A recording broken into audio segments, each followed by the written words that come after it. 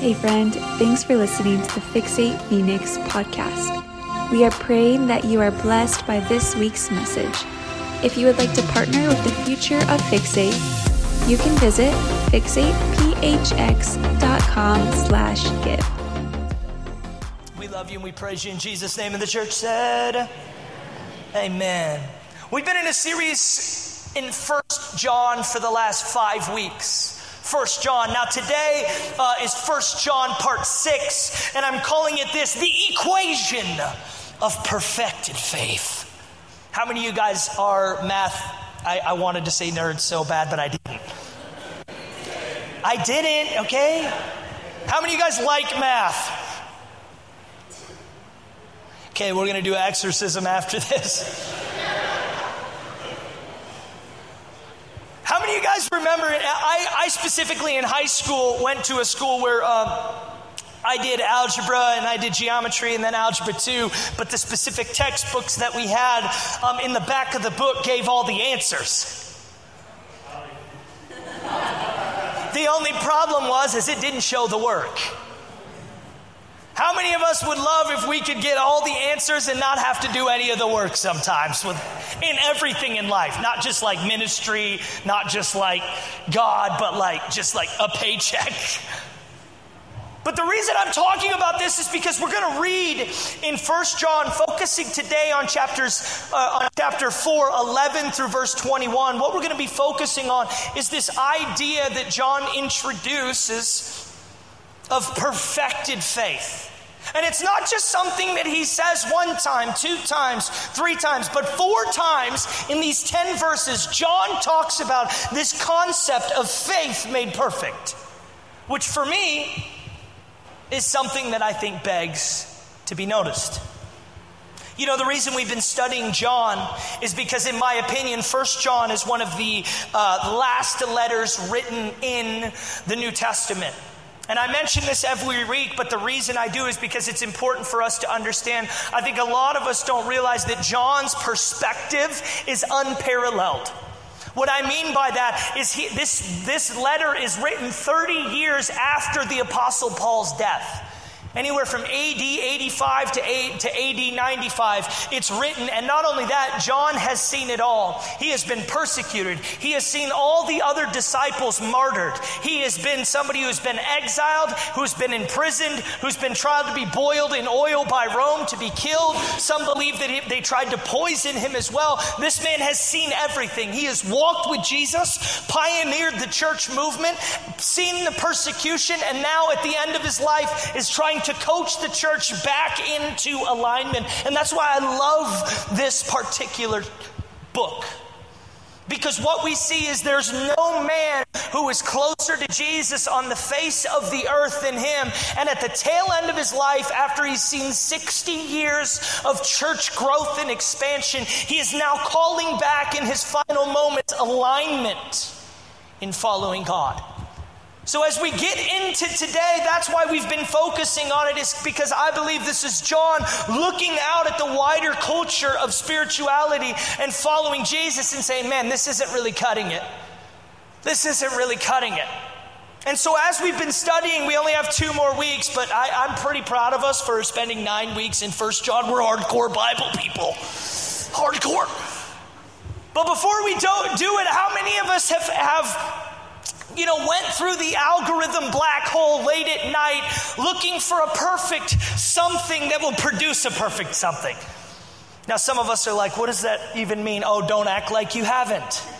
The diet or the fitness or the side hustle money that you if you watch a 15-minute YouTube video, by the end, you'll be guaranteed to be a 6-figure income earner. It's like, if you do these 4 stretches and hit this step amount, you will be insanely healthy. I don't know. But what I'm trying to say today is that all of us at some point in our life have bought into an equation that has worked for everybody. Why can't it work for me? And we put the time in, and then we might find out, it doesn't really work for me.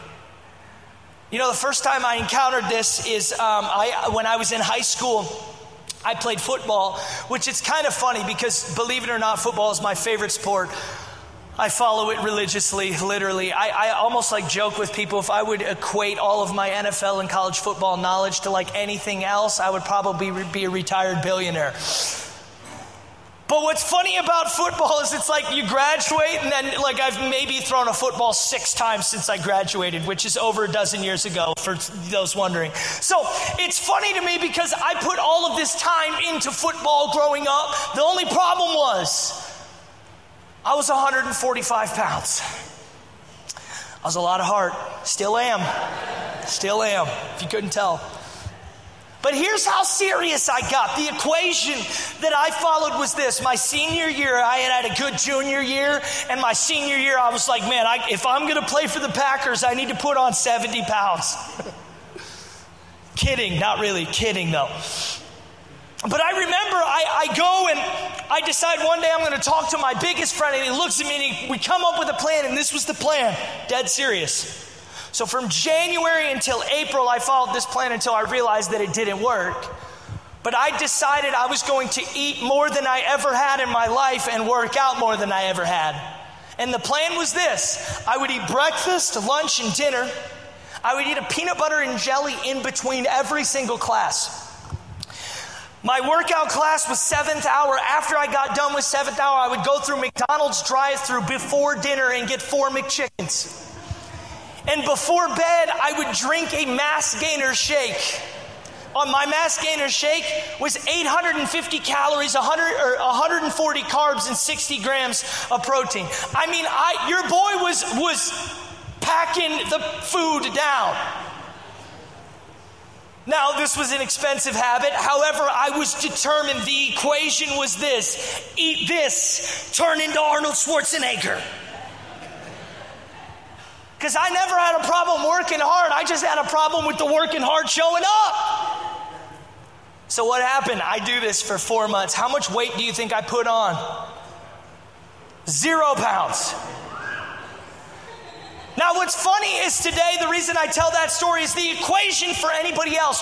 Workout. If I did that now, oh my gosh, I'd be showing up like Nutty Professor. But the reason I tell you that story is because the equation should have been do this, get this. And how many of us, right, have lived our lives thinking if I do this and do this, I'll get this, and we haven't gotten it.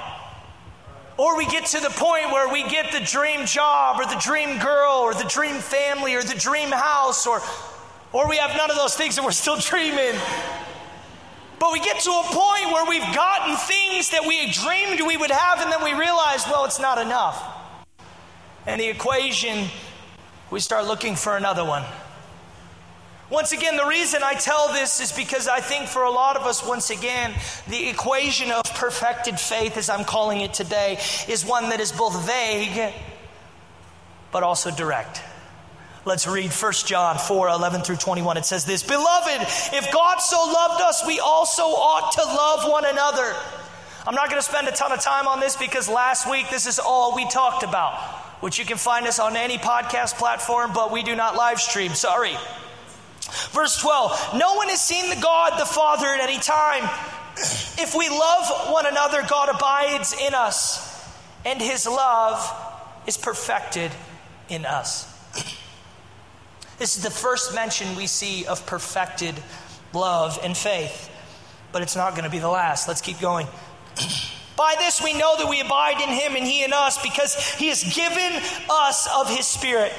We have seen and testify that the Father has sent the Son to be the Savior of the world. Whoever confesses that Jesus is the Son of God, God abides in him. If you notice, there's 2 things showing up here. You're going to see them really consistent here in a second. Is perfect faith, and the other term is abiding. Let's keep reading. We have come to know and have believed the love which God has for us. God is love. And the one who abides in love abides in God, and God abides in him. By this love, it is perfected with us, so that we may have confidence in the day of judgment, because as he is, so also are we in this world. There is no fear in love, but perfect love casts out fear.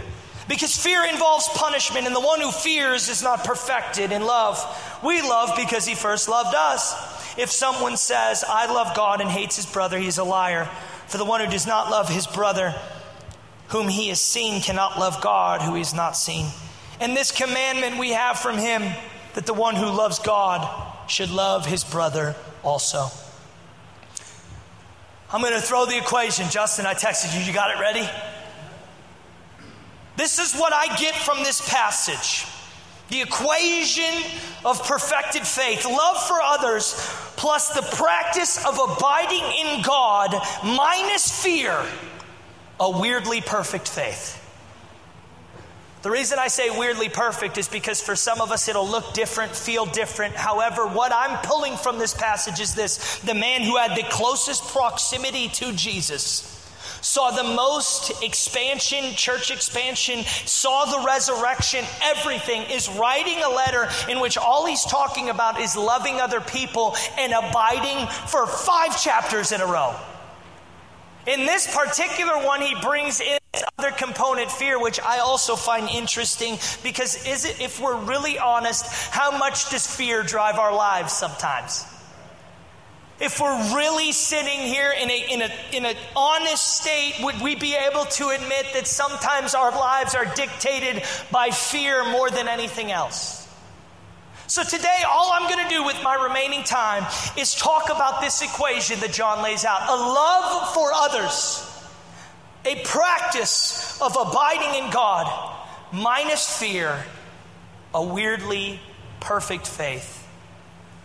Or should I just say love that becomes perfected in us? So here we go. How do we get this equation inside of us for others to see it outside of us? You know what's sad today is this. I believe there's a statement that I think is so powerful, and it talks about sometimes we want to be inwardly formed but not outwardly facing. Meaning, we want God to meet us in the innermost parts of our personhood. However, we don't want anybody to see him doing anything inside of us. See, that's the thing about following Jesus. It is inward formation, but outwardly facing. People should be able to see a changed person, a transformed heart, a transformed mind. And that is what drives not just curiosity, but in my opinion, conversion. The greatest evangelist will not be me on this stage. It will be transformed lives in these pews. And what I'm trying to say to you today is how many of us have came to church wanting to be inwardly transformed, but not wanting to show anything outwardly. So today, this equation is all about how we get it inside so that others can see it outside. And then ultimately it starts to change their mind and their life. Because believe it or not, I can't tell you how many times in my life people have just came up to me and said, bro, you act different. Why? Bro, you are just different. Why? You know what it is that when we make up our minds to be inwardly formed and outwardly facing, what we might find is God uses that faith to change others. So let's read, right? This idea for us of how we can get this equation inside of us for others to see it outside of us. The first one, the practice of abiding in God is just like the practice of any other thing that requires practice to develop. Awkward and uncomfortable at first, that over time produces a confidence, peace, and sense of pride and appreciation for where you started and how far you have come. Don't be so afraid of the starting line that you forget you were born to run the race with Jesus. Just leave that on the screen for a while till we go to the next one, because it's a book, but it's fine. If you come here, you know my points are not short and I don't care. But I say that because I think a lot of us, right, we think that just abiding in God is like, man, we'll wake up, it feels so good. It's fantastic. It's like just, oh, this is great. Not realizing that anything that needs developed over time requires a little bit of an uncomfortability, an awkwardness. You know, I played drums most of my life, and what I realized about drums was this, is that early on, because I was right-handed, I could do things with my right hand very quickly and fluidly, but what I found out is this, is that to be a good drummer, I had to work on my left hand because it was weak. In my entire life, it had never been used.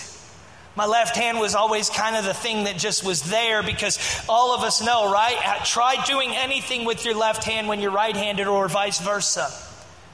But once again, when I would just sit there and practice my left hand, is that my development went so much faster, but I had to embrace the awkwardness and I had to embrace the uncomfortability. For some of us, we've abided with God one time and it was so uncomfortable and awkward that we were like, I don't know if I can do this. Church is good enough for me. And one worship night. And the reason I say this is because abiding was the marking point of the early church. When I first started preaching, I'm going to say this, I hated reading. I hated studying. I hated really anything that required a mild sense of an education property. And the reason I say that is because what's funny is this. I was like that till probably 23 or 24, and then I realized, like, man, if I'm actually going to do this, I have to develop the muscle of studying and being with God rigidly. And so that's what I implemented. And now I can say that it's funny, but I absolutely love reading. I love studying. When I'm feeling off kilter, I can usually trace it to the amount of time it's been since I've had my hour-and-a-half study sessions that aren't for you, they're for me. And I want to say this to you. I think a lot of the times what we want is God to take the awkwardness and uncomfortability away. And in some seasons He does, when we're so passionate and on fire for seeing Him in our lives that we're just pushing in and pushing in. But other moments and other times, abiding starts grating against your flesh. And I want to say this to you today. Outcomes are formed of habits. If you want healthy outcomes, you better have healthy habits. And what's sad is when we talk about the church today, how many of us could say we have a healthy habit of abiding in God? We want healthy outcomes. Do we have healthy habits? Because if we're talking about outcomes, but we're not talking about habits, then we're not having any outcomes. My biggest pet peeve in the Christian world today, those who claim to be a disciple and have no disciplines. If you're not a disciplined learner, you can't claim to be a disciple. A disciplined learner, one who religiously, rigidly protects time of abiding with God to be formed inwardly, to face a world outwardly. I pray today that we're not people who look at the cost of spending time with God and say, I don't know, it's awkward and uncomfortable. But we realize that from that development place of spending time with Him, learning to hear His voice, to rest in His presence, to seek revelation, that we might find a fulfillment that we never thought we could experience. The second thing is this. The compound interest of abiding is a depth of knowledge and awareness of the Holy Spirit in your personal life. If you abide but do not have the evidence of fruits of Spirit or greater awareness of the Spirit's leading, your abiding must course correct before it turns to cynicism and criticalness. The Holy Spirit is the color added in a black and white world. I was challenged, one of my really close friends we were out this week with in California, and he knows that I'm always about how do I not increase productivity, but distance myself from technology and all that. And he looked at me and he said, hey, have you ever heard of grayscale on your phone? And I said, no. And he said, he pulled up his phone and he showed it and it was only in black and white. We both had iPhones. And I said, why are you doing that? And he said, because when you take away the color of the iPhone, it's so much easier to not spend time on it because it's not as visually stimulating. And I thought it was so interesting, so ultimately I did it, and I'm going to tell you this, it works. It is wild, it works. Because something about living in black and white, when you know color or have experienced color, ultimately disengages the brain.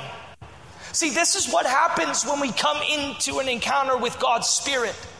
Is when we encounter the Spirit of a living God, it adds color in places we never thought there would be color and allows us to see things we never thought we would see, in which we can't return to how we used to function. The problem is this, is if we do not have habits of abiding and pursuing a depth of the Holy Spirit that adds color to our lives, then ultimately what happens is we can become cynical and critical of a world that hasn't experienced the things that we have.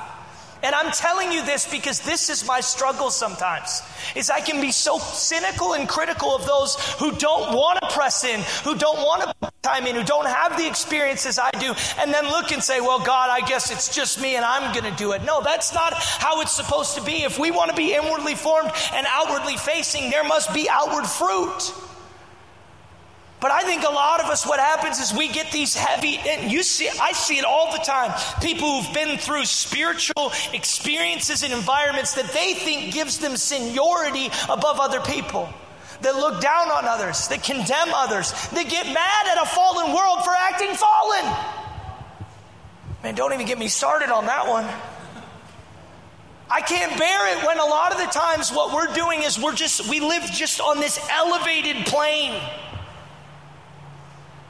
But today I promise you this, as God is wanting to add the color to your life through constant abiding and deeper revelation of who His Holy Spirit is to you. Because I want to say this, the Holy Spirit to you is different than it is to me, and that's okay. But I also want to say the Holy Spirit absolutely has been weaponized, absolutely has been used for vain and man-made conceit and all of the things. And I think the enemy wanted that. Because if he could get people turned off to what the Holy Spirit is and what it can do, then ultimately he can keep you in a black and white world wondering why you've never seen color. 1 John 4:13, by this we know that we abide in Him and Him in us because He has given us His Spirit. You know how somebody's been abiding? Can you see the Spirit in them? Do they walk with the Spirit, talk like the Spirit? Do they encounter people around them with the Spirit in profound ways? See, the depths of abiding is just a depth of the revelation of what the Spirit gives you. Compound interest, think about this, is the interest you earn on interest. Meaning this could be illustrated by basic math. If you have $100 and you earn 5% interest each year, you'll have $105 at the end of the year. But at the end of the second year, you'll have $110. What I'm trying to say is this, is I don't think a lot of us realize when we abide in God, when we abide in His Word, when we do the things commanded of Scripture, what we're really doing is we're developing an interest in the Holy Spirit that will compound in our lives by the amount of times we continue to show up. Value that is then inputted and restored in ways that you never thought possible. You know, for me, my abiding has unlocked doors more than my abilities ever could. My abiding gave us this church building. My abiding gave me a house at a garage sale. My abiding produced my relationship with my wife. My abiding provided healing and people meeting Jesus on the streets outside of any services here. My abiding is a list that can go on, but I'm telling you this, I can attribute most of what I've produced to a practice of abiding that adds a color that starts to see things highlighted. What is your abiding producing? Number 3, if the devil can't get you to sin, he will try to get you to live in fear. Fear can take control away from God just as much and as fast as any sin can. Fear takes your eyes away from the Father and places them on the fallen. Eyes stay up, so your life stays up. 1 John 4:18, there is no fear in love, but perfect love casts out fear. Because fear involves a punishment, and the one who fears is not perfected in love. Fear of punishment, isn't that interesting language, right? This idea that do we see God as a punisher or as a provider? A protector and a pillar, or one who hates us and wants to see us suffer for sin? I want to change some paradigms today for you. I don't think God looks down on us angry for our sin. I think God looks down on us and He's sad because we're sacrificing intimacy by sinning. See, sin, all it is just missing the mark. But by missing the mark, if you notice what that definition that nobody talks about is, when you miss the mark, you're distant from where you were aiming. What if I told you that every time you sin, you just create a little distance from what you intentionally were aiming for? See, I don't think God is like, gosh, here we go. Send the fire and brimstone. Let's turn him into a pillar of salt. You know what I think he does is he looks down and he says, man, they're creating more distance. I had more for them. I had greater love and intimacy. I had a unique plan, but they're choosing a lifestyle that I can't bless from proximity. See, that's what I think a lot of us, we want God to bless us, but we don't want the proximity needed and the posture of proximity, the discipline of proximity needed for that blessing to actually come forward. And I want to challenge us today. It's so funny to me because living in fear is this idea that God is looking to punish, God is looking to know. What fear is trying to do is just rewire your system's framework. How many of us go to bed at night and on our pillow we are just anxious, running through our heads all the scenarios of what life is going to look like instead of choosing a posture of abiding that says, even as you have clothed the ravens of the air and the lilies of the field, you'll take care of me. Believe it or not, you see a hard wiring of fear in the church taking place all across our country. Why? Because you can rally around fear just as much as you can rally around faith. And what's sad to me is that when we start movements on fear, when we start trying to rally around the fearful pretenses of a fallen world, I'm sorry, you just won't find me in those circles. And you know what's interesting is to meet somebody who has no fear. All of us know because it's so rare. Somebody who does not fear. What would happen if the church grabbed a hold of it again? People who didn't live in fear, who weren't controlled by fear, who didn't buy into every fearful iteration of whatever culture or persona was trying to push on us. One of my favorite stories, Matthew 14, 26 through 32, Peter walking on water. I'm going to briefly mention it and then we're closing, I promise. When the disciples saw him walking on the lake, they were terrified. It's a ghost. They cried out in fear. But Jesus immediately said to him, take courage, it is I. Don't be afraid. Notice, he didn't stop at take courage, it's I, Jesus. He literally says, take courage, it's me. Don't fear. Lord, if it's you, Peter said, tell me to come to you on the water. Come, he said. Then Peter got down out of the boat and walked on the water and came toward Jesus. But when he saw the wind, he was afraid. Beginning to sink, cried out, Lord, save me. Immediately Jesus reached out his hand and caught him. You of little faith, he said, why did you doubt? And when they climbed into the boat, the wind died down. Peter saw Jesus walking on water, had Jesus literally tell him to come walk to him, but then saw the wind and sank.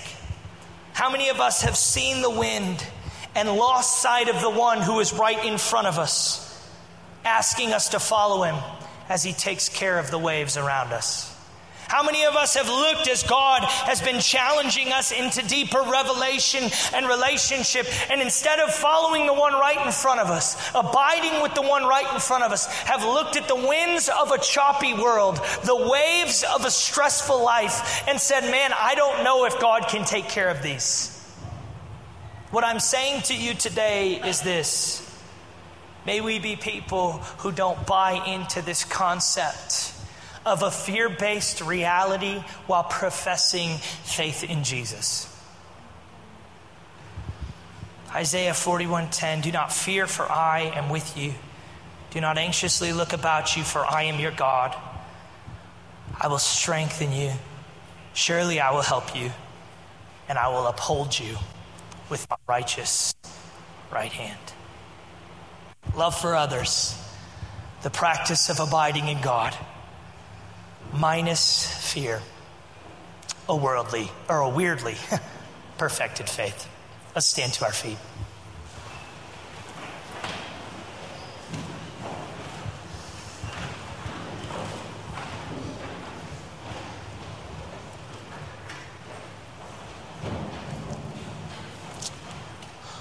We're almost done carrying our crosses.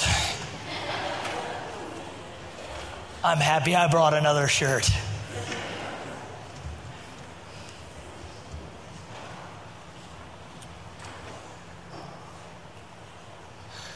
If you know that, if you've been here any length of time, you know that we have different practices that we do here, and one of those is just reciting the Lord's Prayer together. So if you've been to a prayer room, you know in our kind of prayer rooms that every time that we gather to pray and worship, we recite the Lord's Prayer. So I want to invite us, if you know it, if you don't, that's totally fine, to just recite it together as we go into a time of worship. Our Father, who art in heaven,